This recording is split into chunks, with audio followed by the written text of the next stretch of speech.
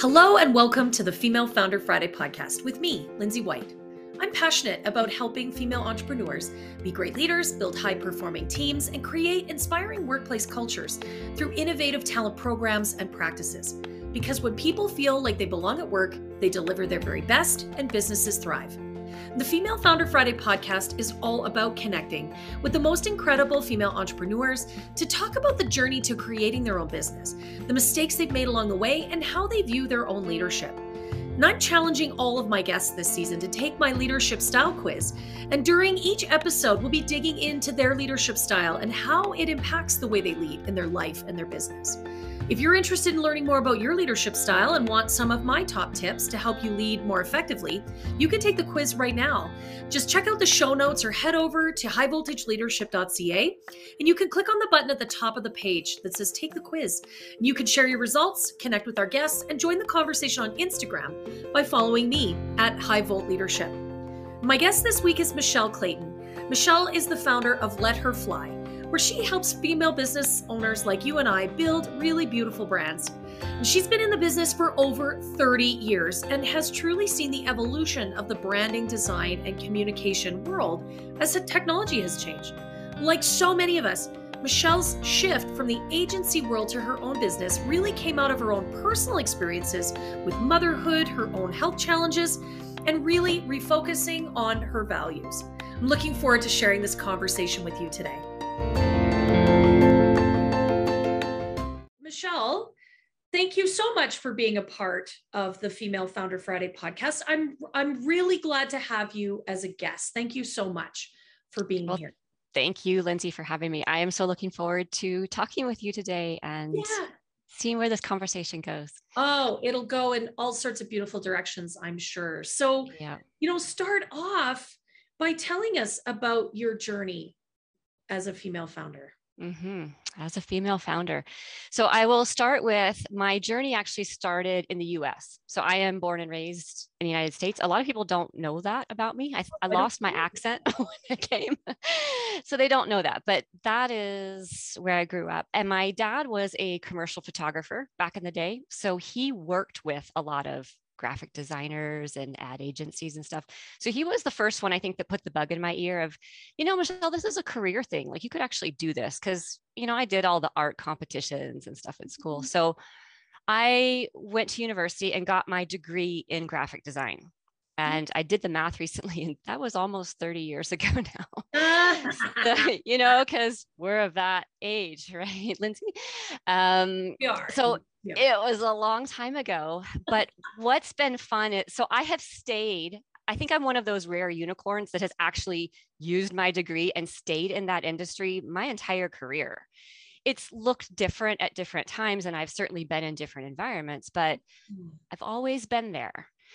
And it makes it really fun to look back and see the evolution of the industry itself, right? When you're in it all the time, it's like, wow, this has really changed over 30 years. It's very different than it was. And yet there's still a lot of it that is so the same, right? The principles are the same of design in general, right? Like what was true 30 years ago is still true today. It just shows up differently, really. Yeah. I can imagine. I mean, the first thing that pops into my head is that the evolution of technology has played an enormous role in the evolution of design. Yes? Yes. Yeah. When I was learning, we were doing most of it by hand. Yeah. And the first computer I ever worked on was no word of a lie, it was a 6-inch black and white Apple screen. Yeah. That's what we had in our computer lab. And there was one big color monitor that we could sign out, we could block off our time if we signed up for it. Wow. That's how much it's changed. Isn't that crazy? That is so crazy. It made me think about, we actually had an Apple IIe at the house. My mom bought it. It was like the height of technology at the time. And I think if we still had it, it would be worth $1 gajillion, right? Probably. It really would be. I don't know what happened to it. It's so sad we didn't keep it. But it like when you really step back and think about it, I mean, that was the height of technology at the time.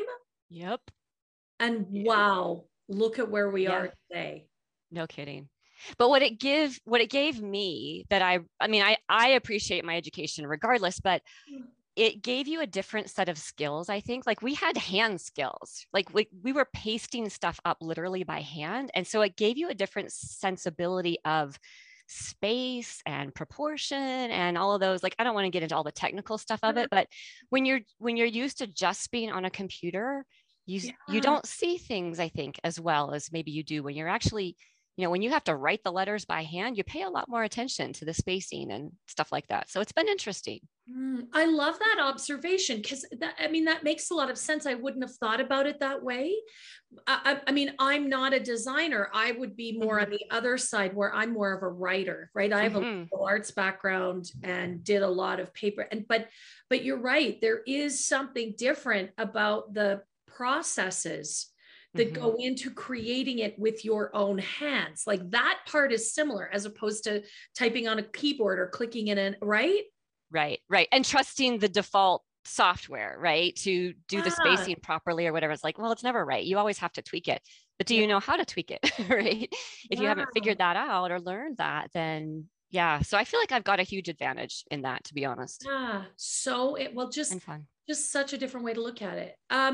So I mean, now you own your own practice, but how did you get to that? Like from the university days to now, what did that look like? Yeah. So university days, and then I went straight into working in communications for a nonprofit.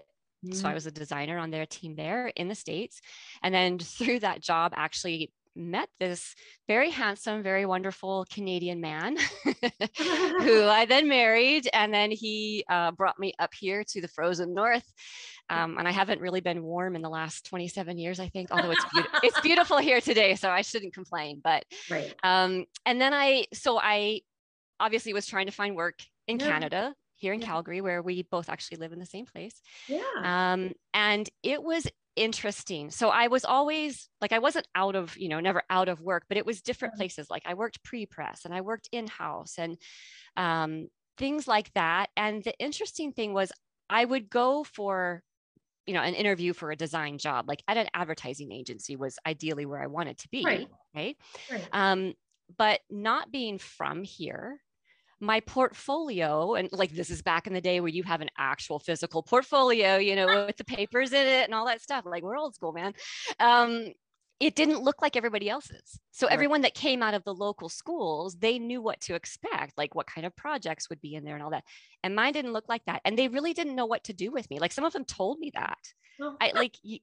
And I'm thinking, but this is a creative job. Don't you want something that's different from everybody else? It was really kind of odd to me. Yes. Certainly not something that I would have predicted would have been an issue. But then I did end up in an agency. I was there for years. It kind of went through merger and acquisition. And that was a great career. I had the best bosses, mostly men. So I worked under great men and a couple of women. They really allowed us to step up, and we got to meet with clients and we got to stretch our skills and step into senior roles. So I was so grateful for that experience, and my colleagues, of course, were amazing. Those were really good years. And then we had children. So I have 2 teen daughters now, and I knew that I didn't want to go back to the corporate space. We have no extended family in town at all. And that certainly weighed into it. My husband also traveled a lot for work. That was part of his job. And so I just couldn't see how I was going to go back to a 9-to-5 thing. And I really didn't want to. Right. And I was freelancing, like all along the way. I would freelance and I would do stuff on the side. And I kept doing a little bit of that. But the focus really became the kids. And also we were building and renovating lots of houses. We flipped a bunch of houses. That's a whole, job, full-time job in and of itself. It is. So it's like, I don't have capacity to take on anything else or to work somewhere else.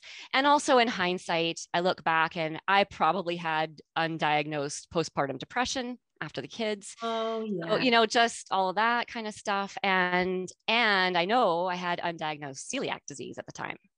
Oh my. So I was exhausted all the time. Right? I can't even imagine two little kids flipping houses and moving. I Because know. like that, those two together, like that's insanity. Yeah. And I know how celiac can impact people. Mm-hmm. Mm-hmm. For me, it was just utter exhaustion. Oh, wow. Like 3-hour daily naps. But then once they diagnosed it and everything got under control, I'm like, oh, I feel like a new woman. Like Yeah. now we're good. Now we're good. So, so then as the kids got older, we were more settled home wise. And so about 6 years ago, just over 6 years ago, I started what is now Let Her Fly.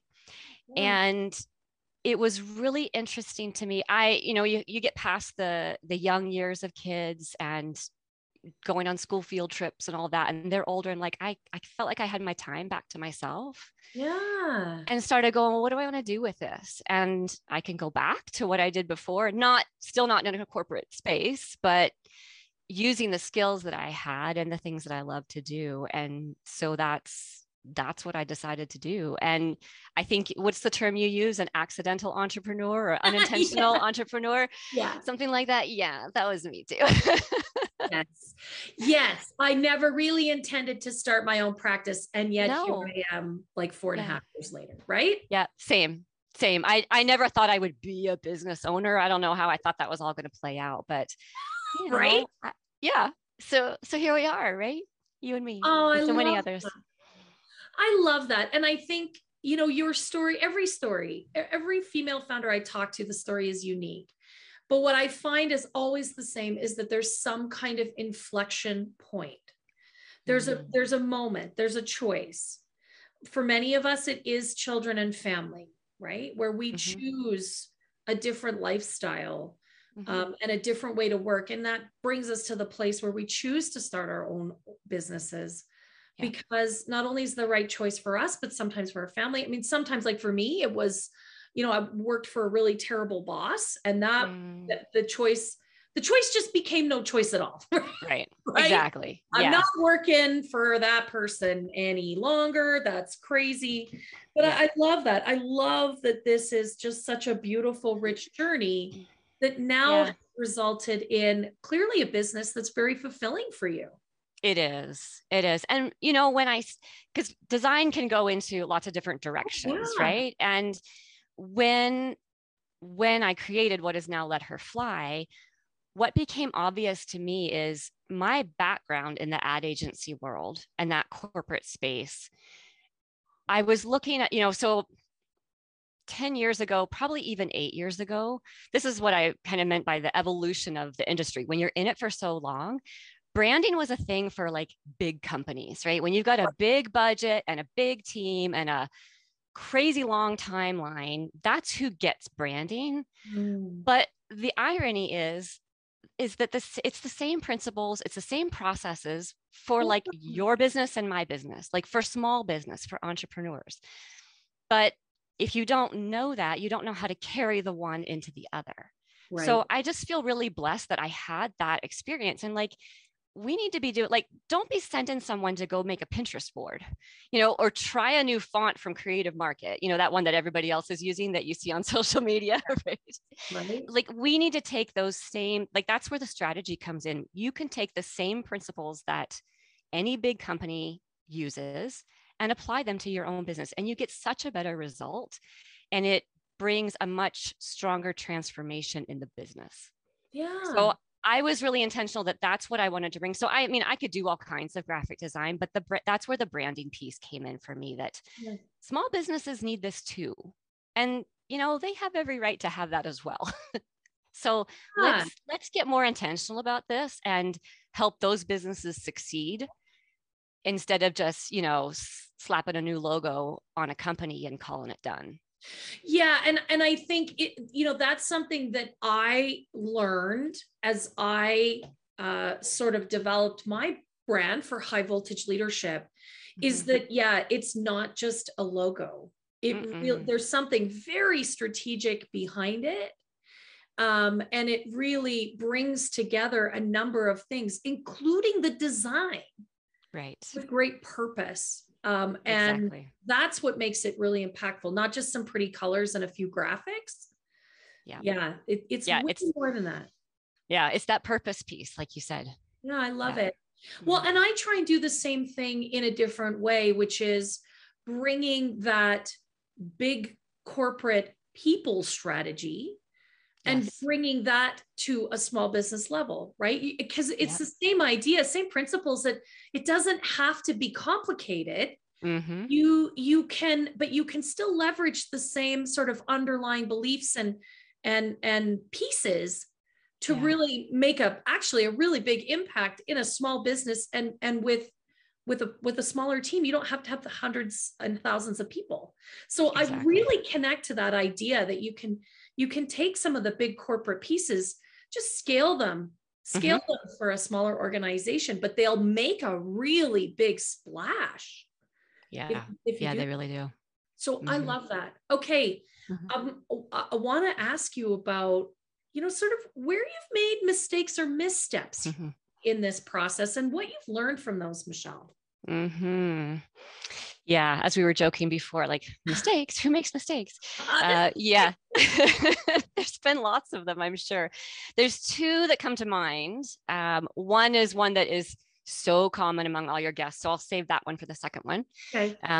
But the first one, I think, looking back, and of course, we only know what we know at the time. Yeah.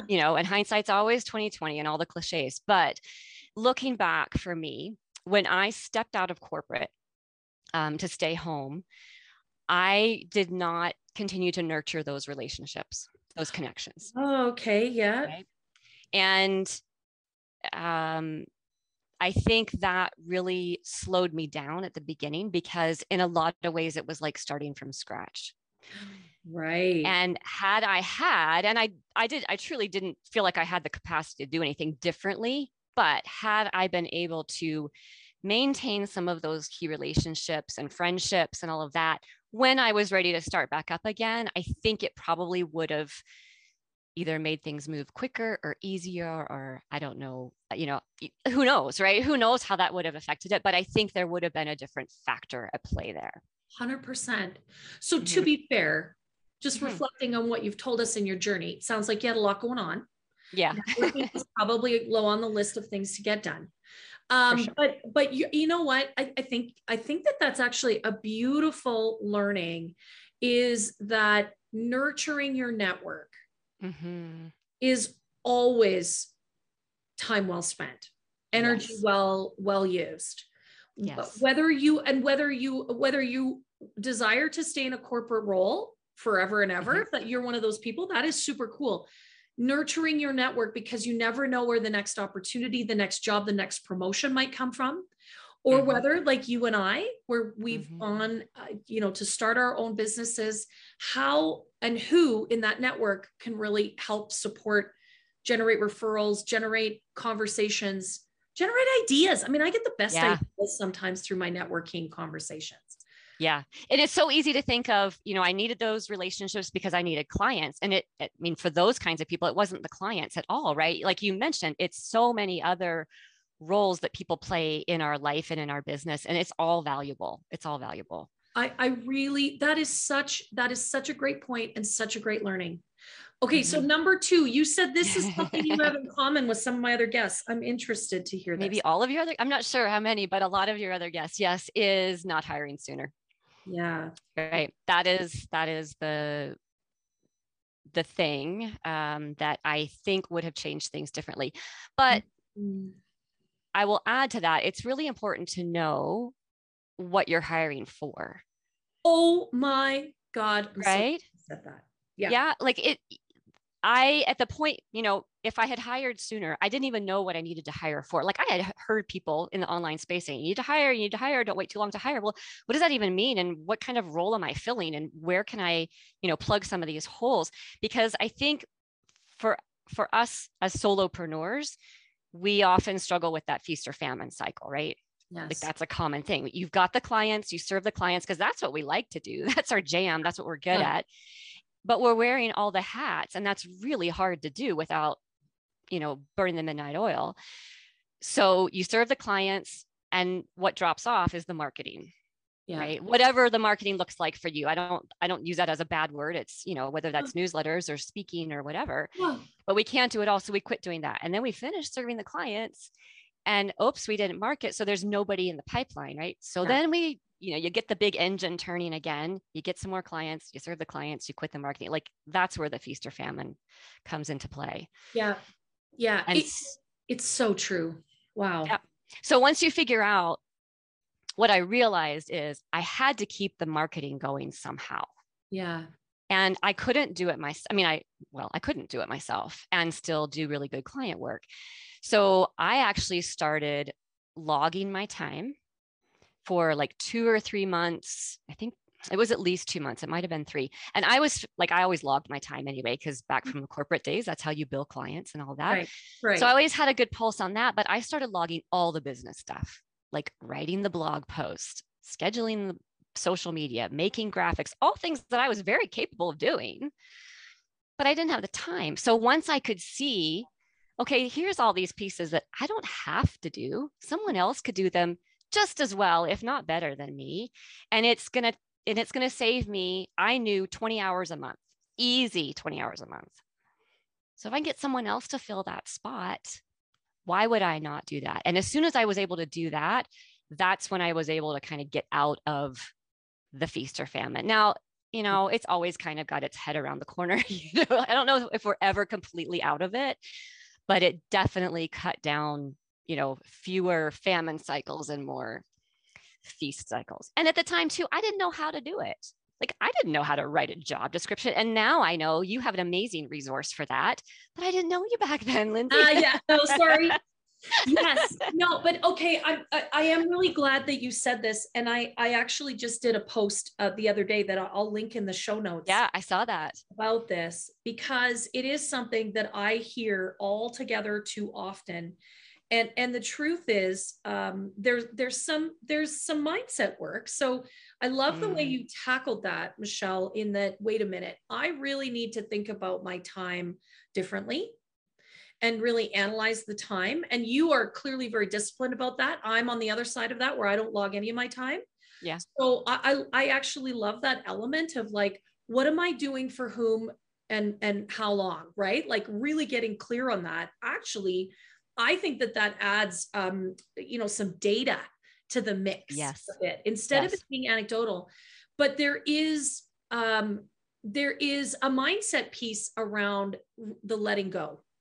And that can be really challenging for some of us as solopreneurs. I just taught a workshop a couple of weeks ago around really how do you go about hiring that rock star first person, whether it's an employer or contractor. For many of us, it's going to live in that contractor space as our first person. But, we really have to get our own head around allowing someone else to have some of that responsibility in our business.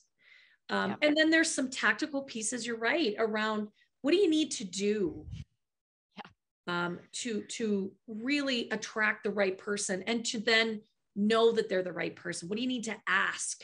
Right. So the, that's the easy part. The tactical pieces are the easy part. It's get your own head in the right space.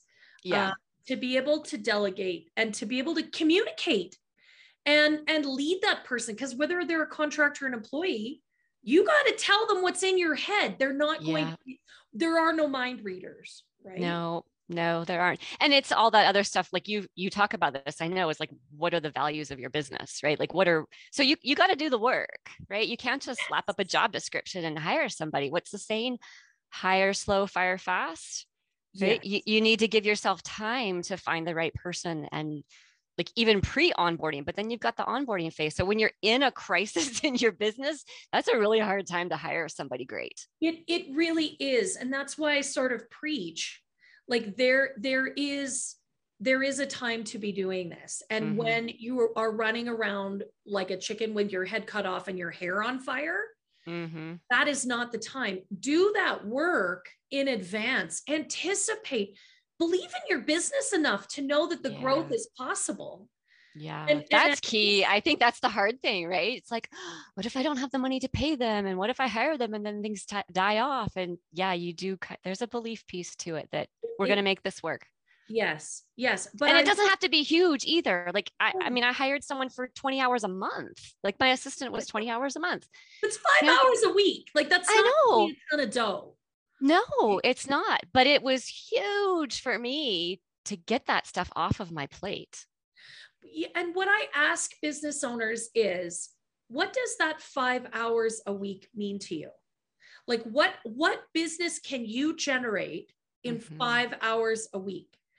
Right? So if you are billing out at a couple $100 an hour and you're writing a blog post or you're scheduling your social, what's of greater value to your business? Well, clearly doing the client work or building those relationships, that's way greater value, because all you need is one new client for 1 month and you've got 4 or 5 months of an assistant paid for.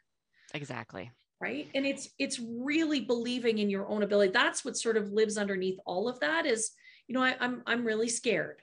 Right. This is really hard. And so when I work with female founders, small business owners to really talk through that, that's what I find is sort of underneath all of it. Yeah. It's interesting. Yeah. And you mentioned too, the perfectionism thing. Like my name is Michelle and I'm a perfectionist. Right? Like both are our hand up. You're right. I don't know if you're an Enneagram person. I'm an Enneagram 1. So that's like perfectionist all over. And it is hard to let go of that stuff, but you can do it incrementally too. It's not like you just hand things off and you never look at it again, right? Like there's learning time, there's onboarding time, there's checks and balances. It's going to be okay. Yeah, it's going to be okay. And you know what? If a few social posts go out that aren't exactly what you want, there's an opportunity to communicate and iterate. Yeah. Right. And I found that too. And it's been like personal growth for me to see something not go out perfectly, or like we had a big flub up with our email system, not our fault. My assistant did what our email system told her to do. It sent an email to everybody immediately. I'm like, you know what? Nobody's dying here. No. It's okay. And everybody's done it. Yeah. I've gotten emails like that before. I've seen mistakes. I've seen typos. Like, do I think they're a terrible business owner? No. Oh, I think they're a human being. We're human. Yeah. No, I love that. And I thank you for saying that. Like, let's put this in perspective. Nuclear war is not going to start because your MailChimp app sent something out 3 hours early or 2 hours late, because I've had that too. Sent a newsletter last month, 3 hours after I had already done the workshop. Oh no. Now, the good news is it was recorded. People can still go find it, but I was like, oh no. But like the world is literally not going to collapse. No. And people are way more gracious and kind than we think they are. I'm like, if someone's going to unsubscribe because of that, they're not my people anyway. No, bye-bye. Right? Bye-bye. And I even had the thought in my head of, okay, do I send an apology email now because of that one? But I'm like, then they're just going to get another email. What's the point of that? Yeah. I mean, let it go. And have a sense of humor about it. And again, that's where our personal leadership style, and we're going to talk about yours in a moment, but we can really step into our leadership as a business owner and say to our team, whatever they look like, hey, let's talk about what happened here and what we can do with our process, our systems, the way we communicate, so that doesn't happen again. Right. That's where we can really step up. So I love it. I think it is a point that a lot of my guests make is I should have hired sooner. I drove myself to the brink of insanity and then decided I needed some help. Yeah. I wouldn't do that again. So if you're listening, don't do that. Stop it. Do that. If you feel like you're going bonkers and you need to hire somebody, just call me and I'll help you figure it out. We can get you there.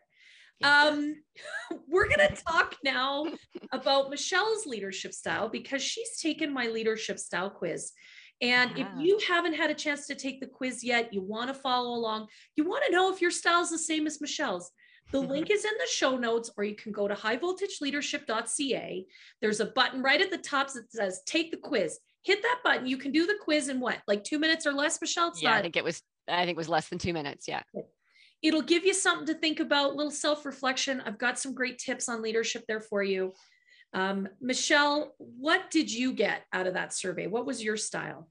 My style, which I laughed and was not surprised, my style is coaching, which is funny to me because I am not a coach. Like, I am not a certified coach in any way, shape, or form.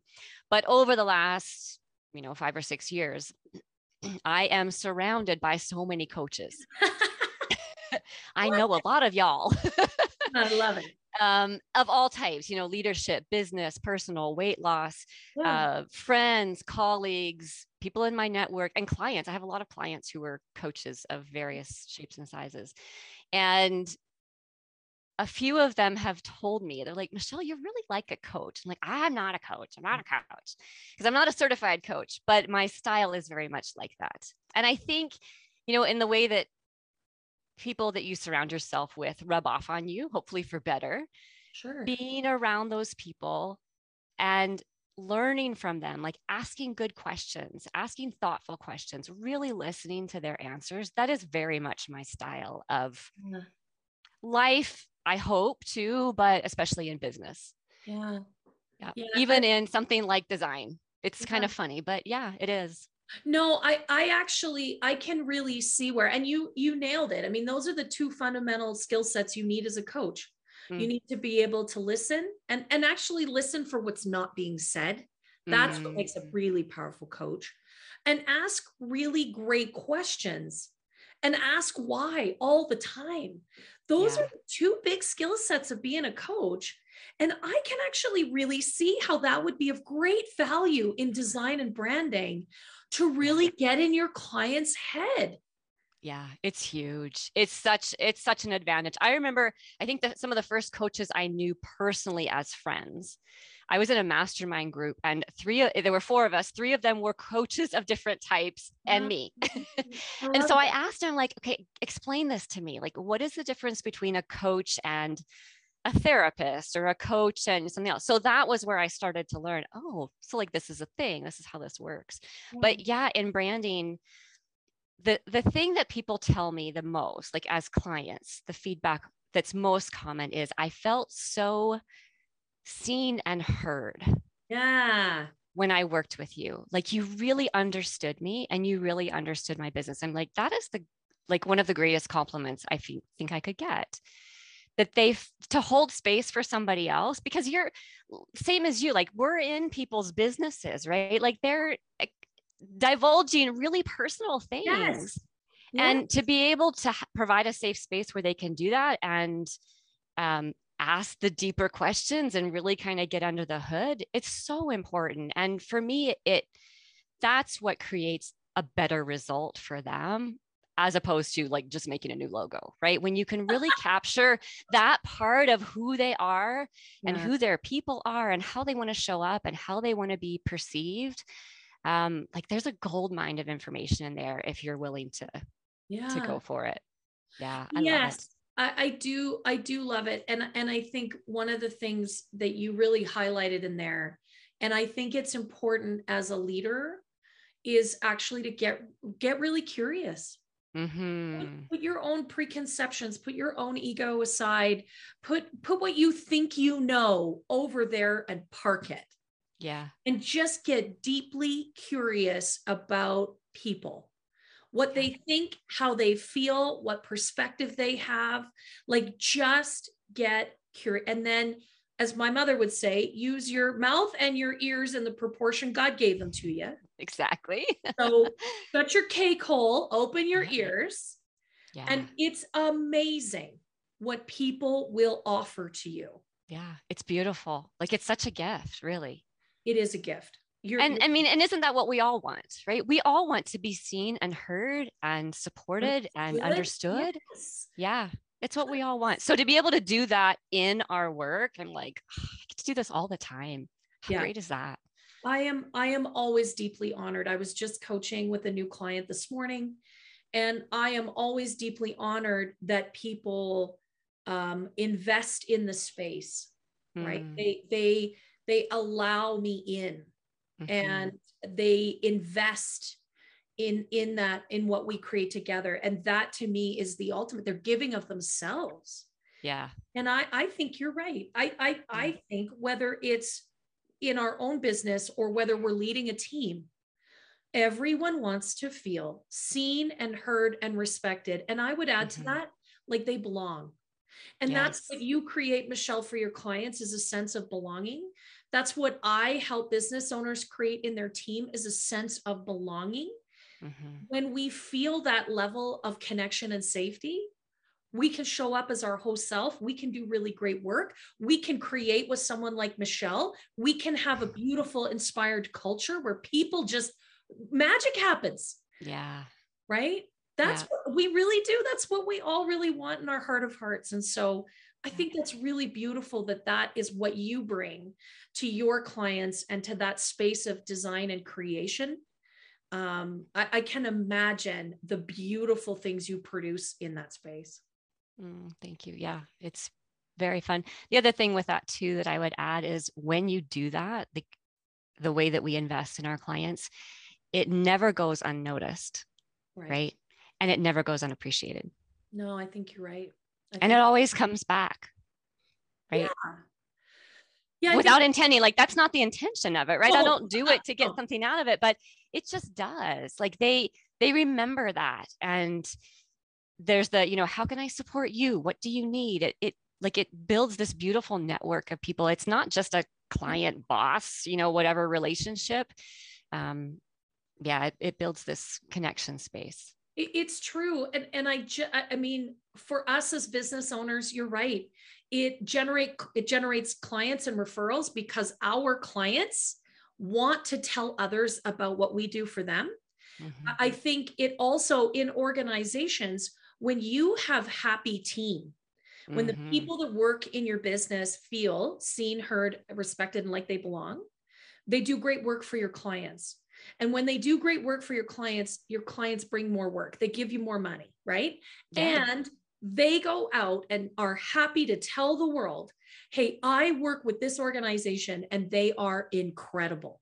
Yep. So it just self-perpetuates. And beyond that, you know, it's the karma piece, right? When you put that stuff out to the universe, you get that back tenfold. So I really love that. Michelle, we need to spend more time together. That's what I think about this entire conversation. You and we actually get to have coffee in person somewhere, right? Yes. And now that we can do that, because we clearly have we don't do the same work, but our philosophy, our approach is the same. And it's always exciting for me to have someone like you in my network. So thank you. I really appreciate your time. Appreciate you being a guest. You brought some really beautiful, insightful, magical things to the conversation today. And I'm so excited for anyone who gets to listen to this episode. Yeah, you're so welcome, Lindsay. Thank you for having me. It was all my pleasure. Oh, wonderful.